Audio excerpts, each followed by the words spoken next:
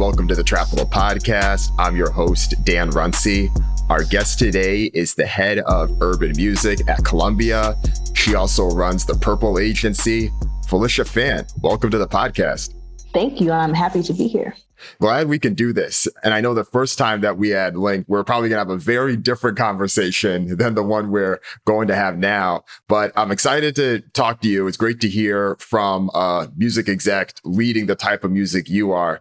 And with how much that's just changed this past year in 2020, how has it been navigating everything that's been going on this year? First, it was just the sheer shock of the fact that we really were inside. I think there was the idea when you hear a pandemic's happening and you don't really take it seriously. We were like, okay, we'll be back in business by July. And that was in March when we first heard that we were on lockdown. And then after we realized this was serious, we're like, oh, we're not going to have the BET Awards. We're not going to the Essence Fest. And so that probably hit reality around April when we saw that Coachella was going to be canceled. And then from that point on, we then saw that streams were down and that the listening habits were changing. So it caused us to take a step back and say, okay, people are really no longer listening to music. They're not watching TV. Like, what are we going to do? And so I won't say that that was the first thought. I think first it was our own mental health. It was our own reality that we weren't going to fly. We weren't going to see people the same, that this pandemic was real and how are we going to make it work? But then, we started to see the shifts around the world. We saw how different markets were coming back to music, particularly Italy, and how the stream numbers started to go back up. And once we saw that streaming was going to return, I guess after people started to understand their new norm, we said, okay, we lost drive time. We lost the trains, in New York where you're listening to music, but people are going to come back around. They're probably going to go back to their favorites first, because with anything, you go to what comforts you. When you pull out your old school Outkast, I'm from Atlanta, so I have to always go there. But there's places that you go when you need to feel comforted, So I did that first round of just listening to the things that made me calm. And then after I think people recognized that, okay, streaming's back up, people are paying attention, it was, well, how do we survive in this new state of how people hear music? And I think we've always known the internet to be the beast that it is, but we started to recognize who's winning in COVID, and when I say winning, because COVID, of course, is a very emotional thing for a lot of people. But when I say winning, we saw D-Nice win. We saw, before things turned around, Tory Lanez win. We saw various people use their platform to make things happen. And so we were like, okay, there are ways to be creative in COVID. So how can we be creative and how can we be the innovator and not the late arrival? Because with the internet, that's the key thing that you have to recognize, is that you cannot be the late arrival. You have to be the innovator or the early adopter. And so we just started to see, what can we do to recognize that we are in a pandemic, but people do want music, and make sure that we are ready for every Friday that comes in the music business where we release. And so the plans got a little bit more, I guess, tight, because we don't have touring. We're not relying on radio the same way. So we have to really get into our deep marketing bag, but we also have to realize, what can we do to engage these fans? And so I think that is a lesson that we're still learning, because the fan is fickle. The fan moves very quickly. I'm sure you're seeing a lot of artists kind of TikTok, some good, some not so good. But you also saw that family really went to TikTok. You saw that families were dancing to Savage by Megan Thee Stallion, not just kids, but families. So how are we going to look at the habits of how people are spending time together? How are we going to look at the habits of how long people are listening to music and what times they're listening to music? And how are we going to, more than anything, create innovative ways for people to experience? I think you saw Travis Scott with Fortnite. Then you saw Lil Nas X do Roblox. You saw AC/DC, that's rock.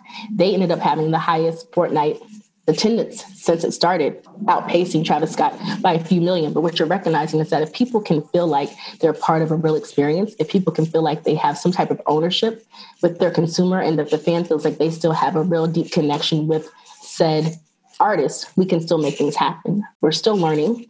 I think we're going to be learning for another year or two, but we're also realizing how to be nimble, how to be effective, but also how to be disruptive. And I think that is the key right now, is how to still create disruptive marketing plans that are nimble, but also rewarding and memorable. From those learnings, what specifically has stuck out as the biggest surprise? Because I think a lot of people have thought of this era that is accelerating a lot of things that people assumed was already going to happen. But I'm sure there's a lot that you didn't expect as well that may have come up. Are there any big surprises? I think like the surprise is just that we're in a pandemic and it's not going away. The surprise is that we still aren't touring and we thought we would. The surprise is that people still aren't following the rules. And I don't know if those rules will ever be the same. Not that things are back to normal, but people got really innovative. People have figured out how to give you an award show. People figured out how to still give you your favorite morning TV show and your late night TV show. So I feel like the surprises were that we're going to still be okay if we take the time to take a step back and figure out how to be creative. And seeing the BET Awards and seeing people do their own individual takes on how they want to do the performances, seeing how people have taken a chance to reimagine how we do everything has been the biggest surprise. And I don't say surprise, but I think maybe resilient is the word I would want to use. Not surprise, but how resilient we are as an industry. You know, there's definitely parts that still have to be fixed. There's definitely things that still have to be rectified, but we're doing more podcasts than ever. We're doing more Zoom meetings than ever. We're figuring out how to do performances on Zoom. So I think the surprise is not really the word, but more so how we learn to be resilient, how we learn to figure out ways to still push the envelope and provide people with experiences that we thought were impossible. And I think that's any industry. I think it's film. I find myself getting my little QR code and saying, okay, you have to watch this film and you get to have your own personal photo booth. And I'm sitting here just like I am looking at you like, okay, so I'm going to take a picture from my computer and you're going to post it, and realizing that you can still be interactive, that you can still bring people together. If you think about it, the excitement to receive a box with popcorn and whatever gadgets that people use to promote and, you know, bring you in, it still causes some level of community. And I think that what has happened more than anything is the different ways we found community through this pandemic. But I would say resilience over surprise. Yeah, that's a good way to frame it, because I do think that there's been a lot of learnings. There's been a lot of testing, which I think has been the exciting thing. Artists are trying a lot of things, as you mentioned, on TikTok or live stream. Some of it works, some of it doesn't work. Yeah, and you just have to take the risk. Definitely. And I think a lot of genres have been able to maybe come to the forefront. You know, I love what YouTube, especially Tuma, has done with, you know, a lot of the African and Afrobeats artists, you know, and the people that are getting the chance to have concerts and the risks that are being taken. So I think if anything, more risks are being taken because you have to take risk in a situation like this. And I know one of the ones that your label is involved with closely, you mentioned it earlier, Lil Nas X and Roblox, and putting that together, and big success from the number of people that were able to engage with it and the coverage that it was able to get. What was it like putting that together?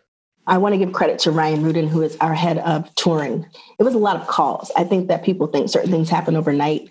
But what I want to say about Roblox, which was so amazing, is that we watched the other experiences. We watched the other avatars, and the way they came in to really create the most realistic avatar possible was fascinating to me. The amount of rehearsals and ways they would, you know, set Little Nas up in these gadgets, you know, and really bring in this high level camera, performance, body imaging, you know, all the different things that came together to make sure that they made sure this kid's experience was the best possible. Figuring out merch, figuring out ways to have you dress up. Do you want to get a cowboy hat? Do you want to get the panini costume? Like, do you want to get your hair braided? Thinking about all the realistic things that would happen if you were at Coachella or Lollapalooza or whatever festival of your liking. But I just found the innovation and the attention to detail to the avatar to be something that I thought was really special. And then understanding that these kids have so much real estate in how we move culture, to see them line up and get ready. And, you know, for the first time, I never went on Roblox until that experience. You know, I'm 40 plus. That's not something I'm thinking about doing. I'm not the age demo. But when I was able to, okay, create my own avatar, jump into this concert experience, run around, fake Old Town Road set, and then jump on stage with Little Nas X and, you know, be at his feet while he was performing Panini, that was exciting for me. And figuring out how to do this all on my computer, again, something I would never do. I was just really impressed again by the teamwork, by the effort, and really about how they made this Little Nas X avatar come to life. I'm not sure if you saw the Panini character and the Little Nas X character as far as Old Town Road. And then, of course, now Holiday, Santa Nas X. But it was a beautiful thing to see. And then, you know, creating where you could, of course, order the hats and again, be a part of this experience from tooth to nail. I found that to be just completely fascinating. But again, we're thinking about different ways to launch music. And so knowing that we were going to launch music in this platform, Friday the song came out, but the first time anyone saw the performance was in this experience. And so again, it's how do we captivate these audiences? How do we still allow certain elements of surprise to continue to make people say, okay, I'm going to come back, knowing that people were so excited that we increased the frequency of the concerts. It wasn't just one experience. Now it's going and it's ongoing. People are calling him Roblox, the Roblox man, because he kind of took over this experience in a way that he did it first. And that was another thing, being the first person to do it, being the first person to have this opportunity to bring this level of excitement to fans. And I'm sure if you were able to jump in and you decide you want to be a 10-year-old for a day, the experience is not that long, and I think that goes back to capturing people quickly and doing it effectively. That is something that we all have to figure out. You don't have a lot of time because people can move so quickly to something else. But again, I find the technology of that experience to be something that no one has really, I think, captured to that level and to that intensity. So I'm really proud of the team. I'm proud of Ryan for bringing that opportunity to Columbia. And of course, making sure that we doubled down to make the experiences not just organic, but authentic as possible. Because I think that is what some of the Fortnite experiences, and not to compare or compete, but people needed to feel like it was real. They needed to feel like it was as tangible as possible. And I think we did a great job at that.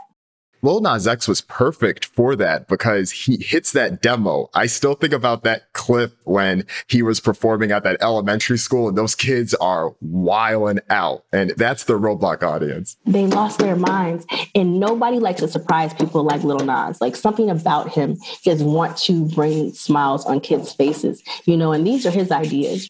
I think it's really important that people understand a real artist contributes to their conversation. They don't just let us tell them what to do. And he's like, I want to go see some people, I want to get out.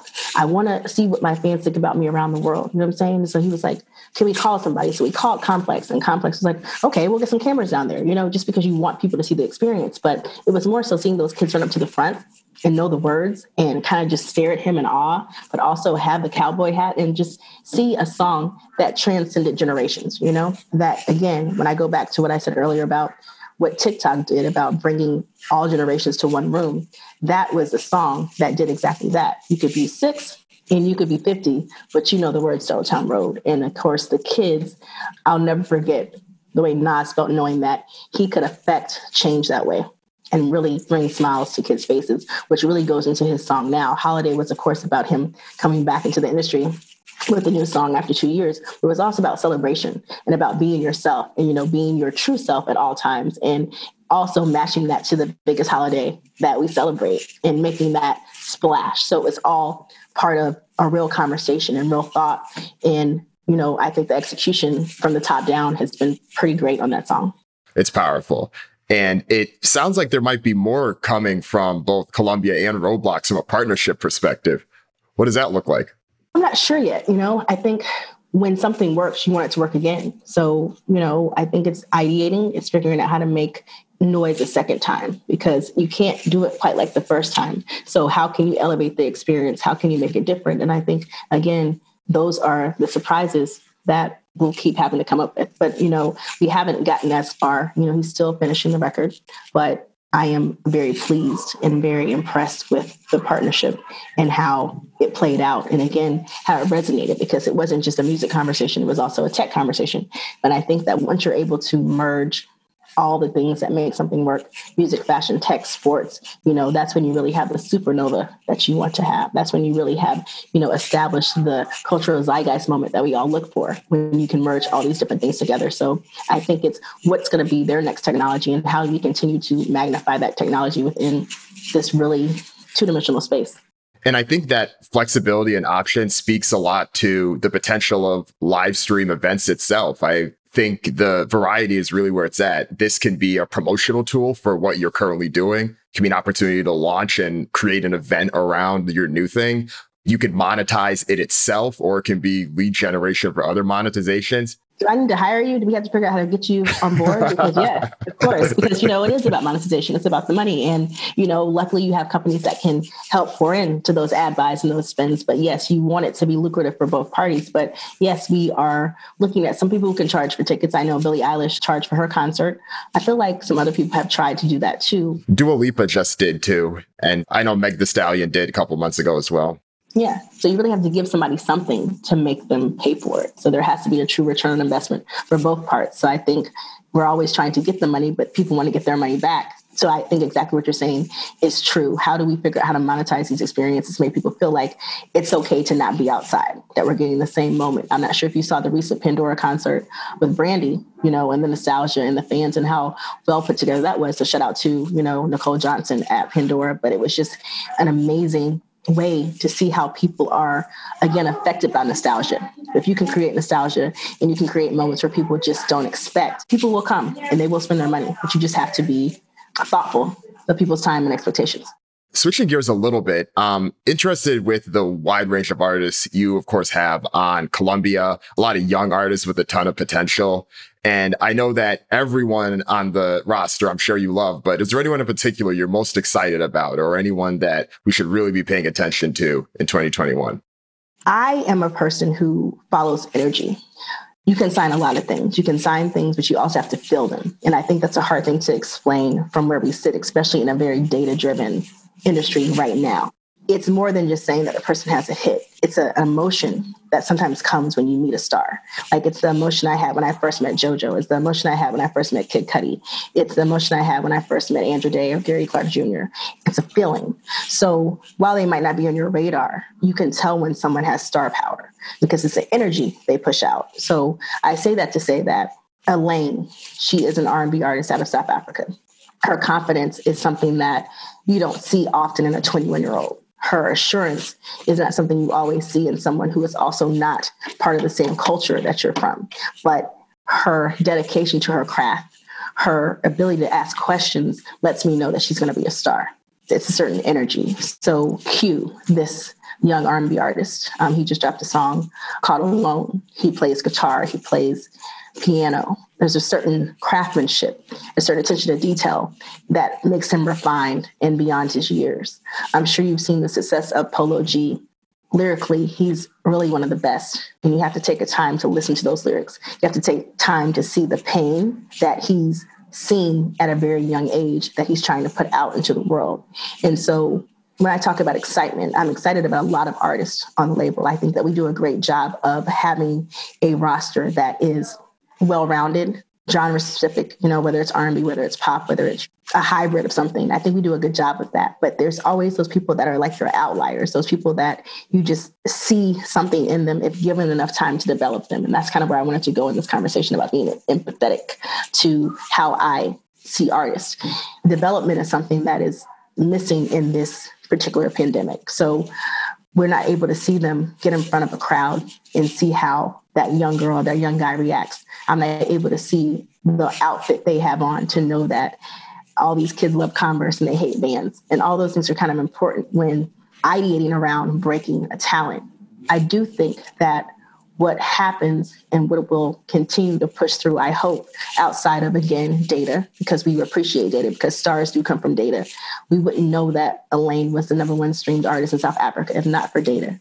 But the people I'm excited about are the people who still pay attention to craft and detail, people who come from a very sensitive, vulnerable space. Those are the artists that I always am the most excited by, because that vulnerability, that ability to put it all out there and not care. And when I say not care, it's not care about the fan, but not care about being raw, always win. So Elaine, Q, Polo, I think TJ will continue to develop. I think the Kid Laroi, I'm not sure if you've heard of him, but he's 16 years old. Like, how is someone 16 with so much to say? That's really interesting to me, that they have so much to say at 16. Like, what happened to you that you're able to talk about this in this way? How do you express love at 16? Like, what are you even saying? Those artists, people didn't know Lil Nas X and they thought he was one song, but he's a super talent. His attention to detail, his mind, his thoughtfulness to his nail color, his hat, his stitching matters because he's a true artist in every sense of the word. He's a full circle talent. So I think there are a lot of young artists. So like I said, you might not hear about them for the next 6 months to 8 months, especially in this conversation. But I'm excited to be at a label that has a roster of true talent that while they're young, they're developing, but they are passionate and they're smart and they're very capable. I could probably go on and probably mention, another 10 artists that we're working on, from T9 to LBS Keyman, who just dropped a song with 42 Doug, or even Big Stunt. He's 16, out of York, South Carolina. He plays football and he got a record deal. That's kind of like the what? So you have a record deal at 16 and you play football in the South. And I'm from the South, so I know what football means to the South. It's kind of like the Friday Night Lights conversation. We try to use that narrative of you have an artist who's 16, but still goes to football practice. That's a conversation. And again, it's a guy who has 10 brothers and sisters. His grandfather died about 2 months before he got his record deal from a fishing trip, very close to his grandfather. And what I'm trying to say when I brought up that conversation about empath is that there are so many stories that we haven't heard, and you don't get the best music until you start to pull out the story. There are still stories that we're pulling. So it's sometimes hard for me to say who's next, because until you know that story, until you know where they're writing from, that core identity of what's pushing that narrative out of their bodies, you don't know, but you can see it. You know there's something that as soon as they get that confidence, as soon as they get that pathway, as soon as they get the opportunity to truly feel like they are finally ready to engage, you're going to get greatness. So I hope that makes sense. Yeah, because I think what it boils down to is that balance of the nature of just how the artist is themselves and the nurture that often comes from the development there. Exactly, Dan. Nature and nurture. And the balance of those two has always been interesting to me, because I know that there's plenty of stories about whether it's whatever executive that saw the star when they were teens that then becomes the mega star now. I mean, we could list many of them. So many of them feel like, yes, you saw it. On the other hand, there's plenty of people that they saw it with, but it just didn't work out for whatever reason. And part of that could have been the nurture aspect as well. Timing's real. Timing and opportunity, you know what I'm saying? They don't always match up. But when they do, it's amazing. Listening to what you're saying, it sounds like there's something at Columbia specifically that may set that apart from your experience there. And I'm curious, what has it been like in the 2 years you've been at Columbia relative to your past at Warner or at Motown? What are some of the differences there between the record labels from your work experience? That's twofold, because age also matters. When you are 22 years old and bright-eyed and you move to New York and you just want to emulate everything you see in Sex and the City, that's a different conversation at work. But what I am proud of the most is that I find myself being in the middle of growing up where there was still that real hardcore, really honest executive. And when I say that, there's a sensitivity to how you move now, because I say this in the most respectful way, but you have to catch your words a little bit more than back in the day. And so I had the presidents and the bosses who didn't have to catch their words, because that's what this was. This is a passionate industry. It's kind of like, even if you watch sports, it's like, is that really a foul? Like, come on, this is a sport. I feel like I grew up in the let's get at it part of the music industry. So I'm 22. My first boss is Kedar Massenberg. He discovered D'Angelo and Erykah Badu and coined the neo soul movement. So Music Soul Child, I'm not sure if you saw that Coca-Cola commercial, but India.Arie, there was this moment of neo soul movement. So I was part of this narrative of, oh, you are part of the roster 702, Brian McKnight, Erykah Badu, and this is Kedar Massenberg. And always sharp at work, always dressed well, and again, this is a Black man. So I'm coming from Atlanta. I went to Spelman.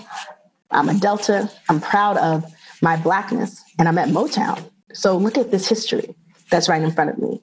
And then one day I'm at my computer and Stevie Wonder walks in the office, just walks in the office. And I'm like, yo, that's Stevie Wonder. So I don't know if anybody's going to get that same experience again, because that's a time and it's a place, and it's also a certain training ground. So I was in a training ground of truly making press kits and taking the photo every day and putting it inside the kit, and taking the bio and putting it inside the kit and mailing it out 100 packages a day to various people, and getting the 3/4 beta tape, which is about this big, and getting them ready for the red carpets and putting them on my shoulders and walking down the carpet with my boss and passing out 3/4 tapes. Now people just email me, here's the link. So it's a physical conversation that I'm having too. So you physically had a different experience when you're 22 to 30 at Universal Records and Motown Records and all the reiterations of that. And then I worked for Monty Littman and Steve Rifkin, and Sylvia Rohn was my last boss before I left to go to Warner. So I am with the person who created Loud Records, who discovered Wu-Tang, Sylvia Rohn, the first and only Black woman chairman to this day. So my training's different. My mind is different. The people around me are different. The energy is different. So segue, then I moved to LA because I meet Leora Cohen right after I'm working on a Kid Cudi record. And the funny story is that I was doing a party for Kid Cudi and Leora's son was outside and he was underage. And the fire marshal's like, I see you. If you let him in, I'm going to shut this party down because I know he's underage. So I got Plain Pat and Emil Haney like, it's Leora's son, but it's 300 people in that party. So you're all going to have to get on my face because I'm not about to get the party shut down. Bam. So of course I'm stressed out. Of course I don't want to let down Plain Pat and Emil and Leora's son, but I got to think about the bigger picture at that time. I end up at a football game. It was the Green Bay Packers New York Jets game. My friend was like, I got box seats. We're going to be in the suite. Get out the bed. I'm like, it's already second quarter. She's like, you love football, but let's just get out the bed. So she picks me up. Leora Cohen's in the box. I'm like, because he's a cheesehead. I'm like, okay. Hey, Leora, I know you don't know me, but I'm Kid Cudi's publicist, and I'm so sorry that your son couldn't get into the concert/party on the side of someplace in the West Village, but he can come to Fallon. He's like, oh, there's my son. I'm like, hey, son, hoping the son isn't like, she was rude, she was mean. Like, please don't say anything bad about me. He smiles. He's like, hey. So Leora takes my phone number. I take his phone number, and I'm assuming it's his assistant.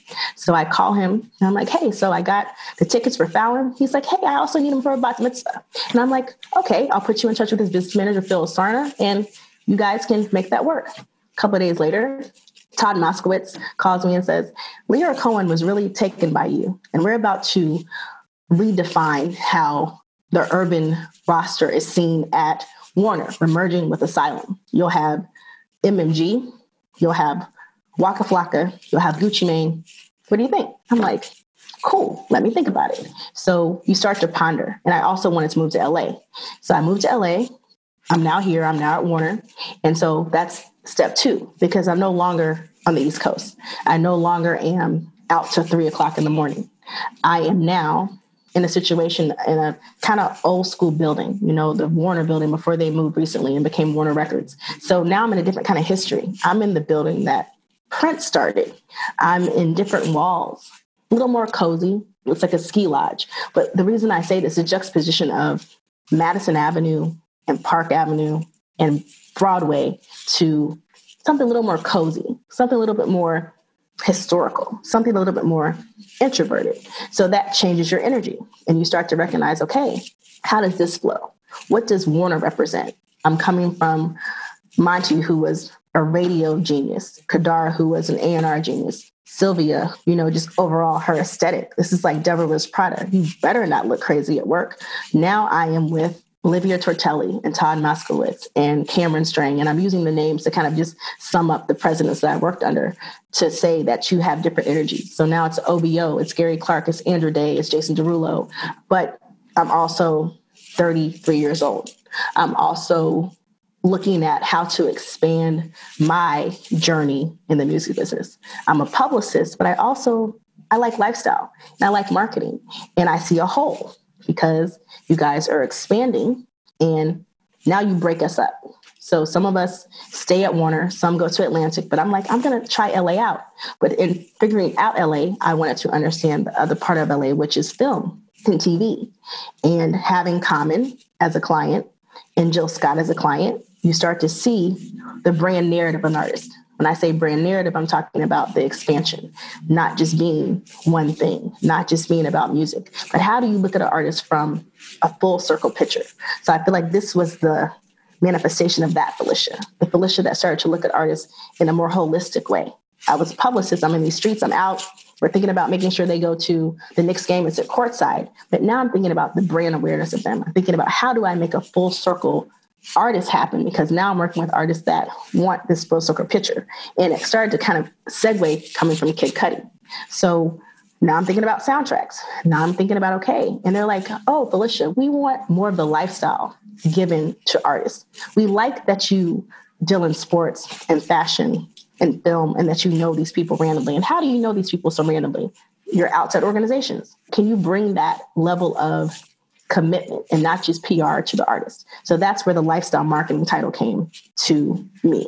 Now I'm PR and lifestyle marketing. And with that, I had success. I had success working with Bebe Rexha and, like I said, being part of the team for Dua Lipa, not the publicist, not the marketer, but still part of the team that saw her. And I think this artist who was overseas start to become something that was taking over. Seeing Andra Day, who wasn't a radio artist, but her ability to be tapped into the community loved Andra Day, and her song stood for something. And that's kind of what I was saying to you earlier. Like, it wasn't that she had the biggest radio hit, but she had this energy and she had a song that caused a movement. People needed to feel better when they heard her song. So I really started to target charities and things that made sense and correlated to hope. So the ACLU, anything that made sense for charity and hope is what I focused on. And then Gary Clark Jr., again, part of the team, but looking at, and of course, Jason Derulo. Some people love him, some people hate him, but he was a radio star. And he's a TikTok star now. And he's a TikTok star. So having this non-monolithic group of urban talent started to change my perception of, again, how do you see urban talent? And I use that phrase to talk about my next segue into Columbia, because what we are dealing with now is how do we see urban talent? How do we recognize that we are not a monolith? How do we recognize that urban talent needs to be humanized? How do we recognize that there are stories to tell and that we have to allow urban artists to be genre bending and not bind them to one thought or think that they are only one thing? And so what has been exciting about the role as I found myself PR, but lifestyle marketing, but Ron Perry's like, I think you can head urban music. And I want to thank Sean Holiday for referring me for that position. But that was the full circle moment. So when you asked me about the reiterations, it was me growing into the full circle executive that I am, that said, to truly break these artists, you have to see them from every side of the equation. You have to see them from every department's POV. How does Sync see urban? How does branding see urban? How does radio see urban? How does international see urban? How does marketing see urban? How does PR see urban? Because that's the only way to truly get into the DNA of constructing a conversation about how we uplift, develop, and continue to implore the urban community to be seen as bright, brilliant, and non-monolithic. That's where I'm at right now. So I hope I explained my stages, but that's the best way I can explain, from the PR assistant to the PR executive to, in 2008, saying, I want to see more and do more because I'm not making a lot of money, but I don't want to leave the business, and starting Purple because Kwame was in the elevator and was like, hey, do you do PR? I was like, you're a producer. Let me get permission. Kadar was like, sure. And then Swiss Beats was like, I heard you do PR. And I'm like, Sylvia? She's like, go ahead. You can do PR for him because he's a producer. So I was never, quote unquote, double dipping. I was actually maybe helping. I was actually creating relationships. Swiss ended up getting a deal at Universal. Or, hey, Grey Goose called me because I was at the club and they know I work with a lot of artists. So do you care if I do some PR for Grey Goose? And then recognizing that these contacts spoke and got me to this place, because the constant need to know what was going on, me being this nosy only child and wanting to know why people were going to the fashion shows. Well, I want to go to the fashion shows. Why are people sitting front row at the game? Well, I want to go to the game, but guess what? So does my artist. So that was the premise of Purple, which is expanded. And while I don't run the company anymore, it's ran by Andre Watson and my mom and a great group of young execs of color, Carrington Harris, Justin Pride, Sade. I can go on for days about the people that make up Purple, Felicia, RJ, Tevin. There's 8 people that are doing their thing. But, past, present, future are the people that have worked at Purple.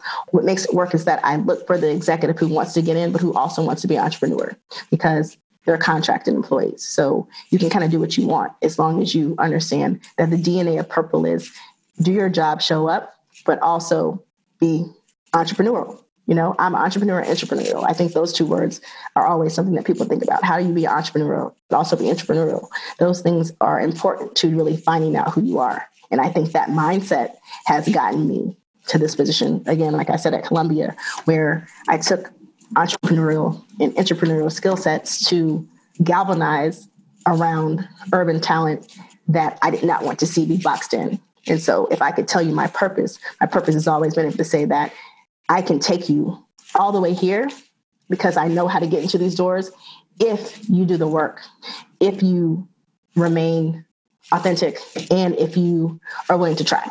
It's an amazing journey. And thanks for walking through, breaking down each of the steps, because you hit a bunch of the topics that I think we're going to go through.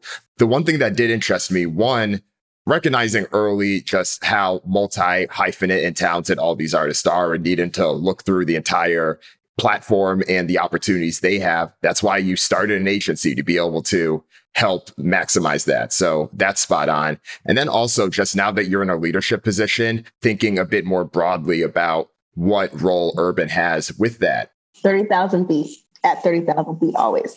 It reminds me a lot about this conversation that's been happening this past year in response to Black Lives Matter and George Floyd's death around Republic Records and some of the other record labels trying to remove the urban title from them. And I remember you had this quote that I think someone must have asked you, oh, are you going to remove the title, or how do you feel about Columbia still having the title? And I think you said, forgive me if I'm not quoting it specifically, but I think you said, I'm not going to let someone else put a timeline on my blackness of when I can say urban and when I can't say urban. Did I get that right? You're pretty close. And I said that because I really feel that way. I think to rush anyone into a decision on something that can affect them for the rest of their lives is unfair. And I am glad that I was in a system, in a company where Ron Perry was the first to post about making sure that we do our jobs and rectify the situation. He also said it's up to you all how you feel, because it's heavy, because it's a past, present, future conversation. I have to look at my foremothers and forefathers and why they needed that title. I need to look at what they went through for that title. I need to understand what that title means for the next generation if we don't have that title. And if we can't answer all those questions, then we take our time. And we understand that no matter what, I'm still Black when I show up into a room. So that never goes away. People will have their preconceived notions of what I can and cannot do at any point in time because of what I look like.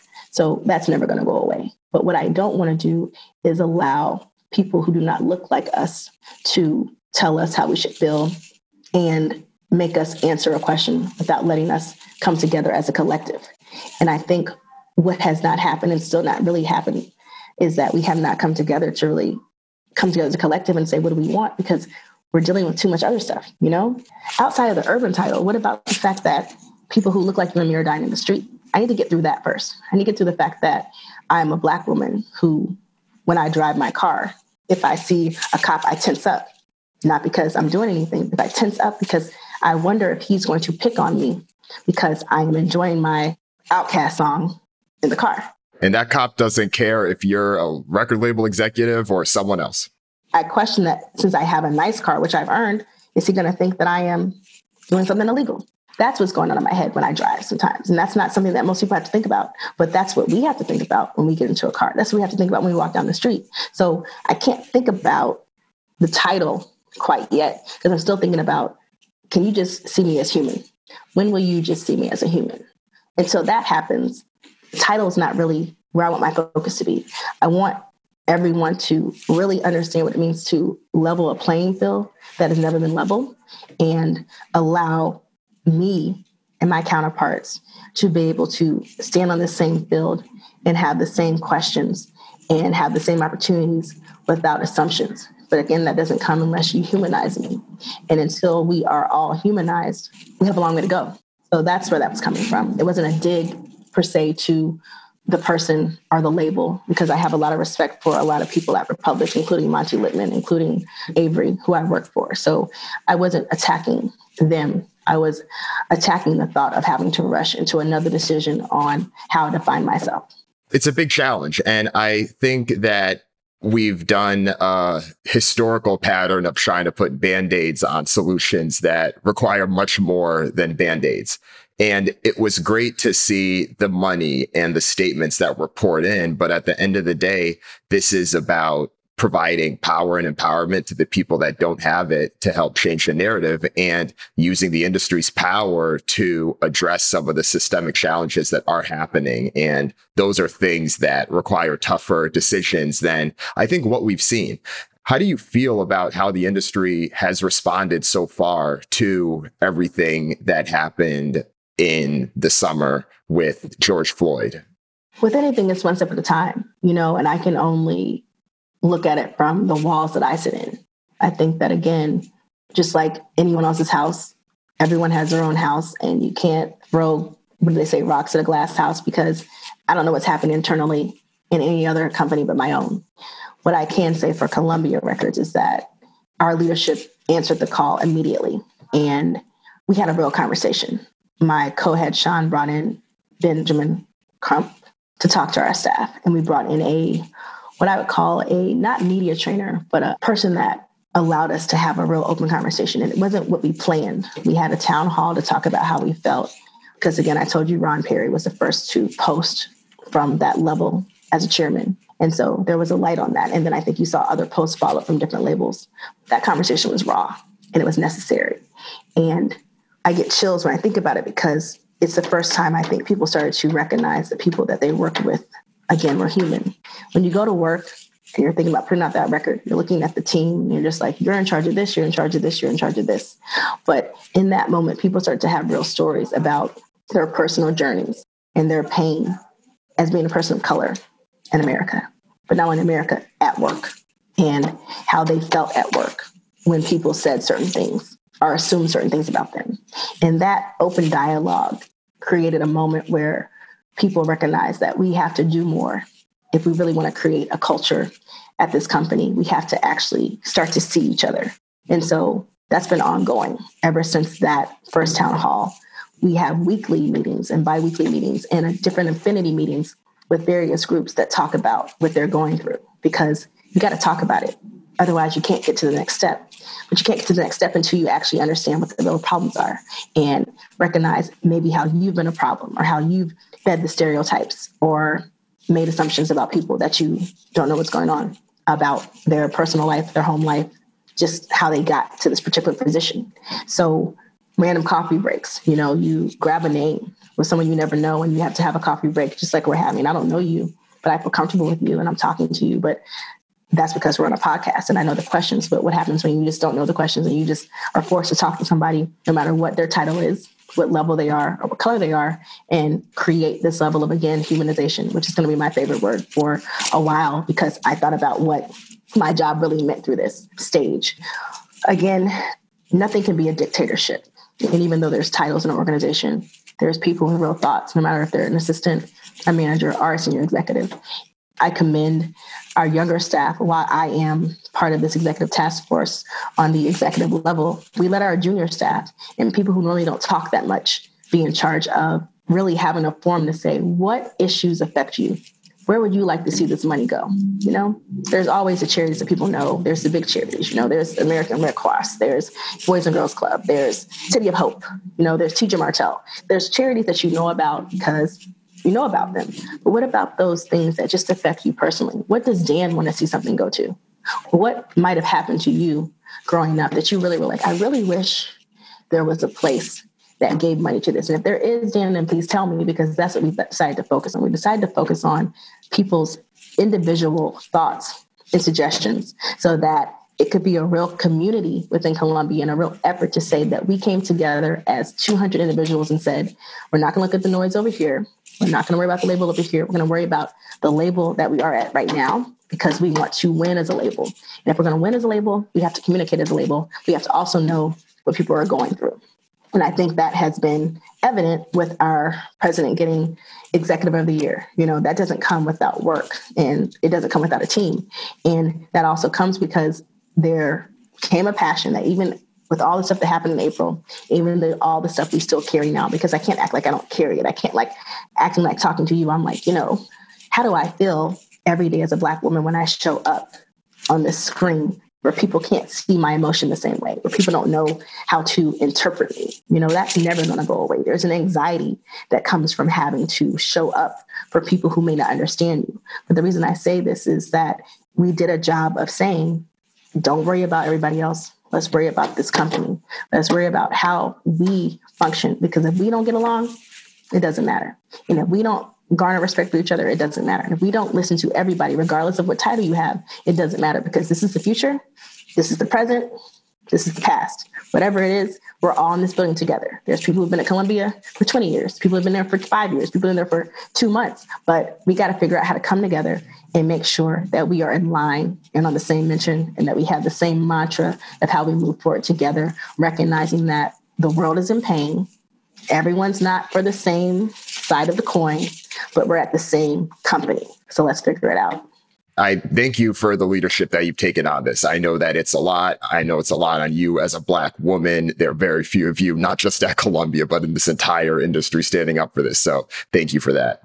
I know you got to run, but before we let you go, can you do a quick plug for the documentary that you're working on or anything else that we should know? So to backtrack, again, I told you I went to Spelman College. My writing partner and pro-fight, I'm a Delta, she came to me about 3.5 years ago, and she said, I've been starting to interview different women about freezing their eggs. And it's always been taboo. And I think it goes back to, again, Black female body. There's this idea that our bodies don't have the same standards, that we don't experience pain the same way. I mean, you saw Serena Williams' documentary, you saw Beyonce's conversation, you recently saw Keke Palmer talk about PCOS. And we recognize in talking to these 43 women that Black women don't freeze their eggs as soon as women that are non-Black, because of money, because of body knowledge, but I really want to go back to, again, systematic oppression and financing and just not knowing. And then being scared of the doctor is kind of in our DNA, which goes through history of how things are passed down. And that trust that does not happen when you've seen people that look like you not get the same care and same love for their bodies. So the documentary follows people who are dealing with IVF treatments, who are freezing their eggs, or who decide to be child-free by choice. But the goal is to inform women of color that you have fibroids 5 times more than anybody else, 5 times more, that your immortality rate is 2.5 times more. So if you do not know these things, you need to know them. If you don't know that you have to start freezing your eggs at 28 years old, that's a problem. Most people are like, oh, I'll freeze them at 35, 40. No, you're supposed to be freezing them at 28, because the conversation for most women of color is get a job, take care of yourself, not plan for your future as it relates to your reproductive health. And so what we want for this documentary to do is, while you're planning for your career and while you're planning to be that badass, that independent woman, you still know you want love, and you still know you probably want kids, and you probably want to get married. And if you don't, again, child-free by choice, marriage-free by choice. But if you do, take the time to take a step back and say, am I taking the needed steps and the necessary steps to know my body, know where my eggs stand, know where my health stands? Do I know if I have fibroids in my family? Do I know all the things in the historical context that happen to our body so that I can prepare for that? And that is the purpose of that. And I would love to say that we were recently picked up by OWN, and we will be on OWN starting in May. Great to hear. It's called Eggs Over Easy, right? Eggs Over Easy, Black Female Fertility. And the director, producer is Shaquita Lockley. We can put it in the show notes too. Felicia, this has been a pleasure. Thank you. Thank you so much. If you enjoyed this podcast, please tell at least one friend about this podcast. Word of mouth is still the best way to grow. Go to Apple Podcast, go to iTunes, leave a review, rate the podcast. I will screenshot and share the podcast ratings on Twitter and Instagram. That can encourage more people to share the podcast. And if this podcast is your first introduction to Trapital, then make sure you check out the rest of the content. Go to trapital.co. That's trapital.co. Sign up for the weekly newsletter, get all the content there. And also, shoot me a text. That's also a great way to stay in touch with Trapital content. You can text me, Dan Runcie, at 415-234-3074. Thanks again. See you next week.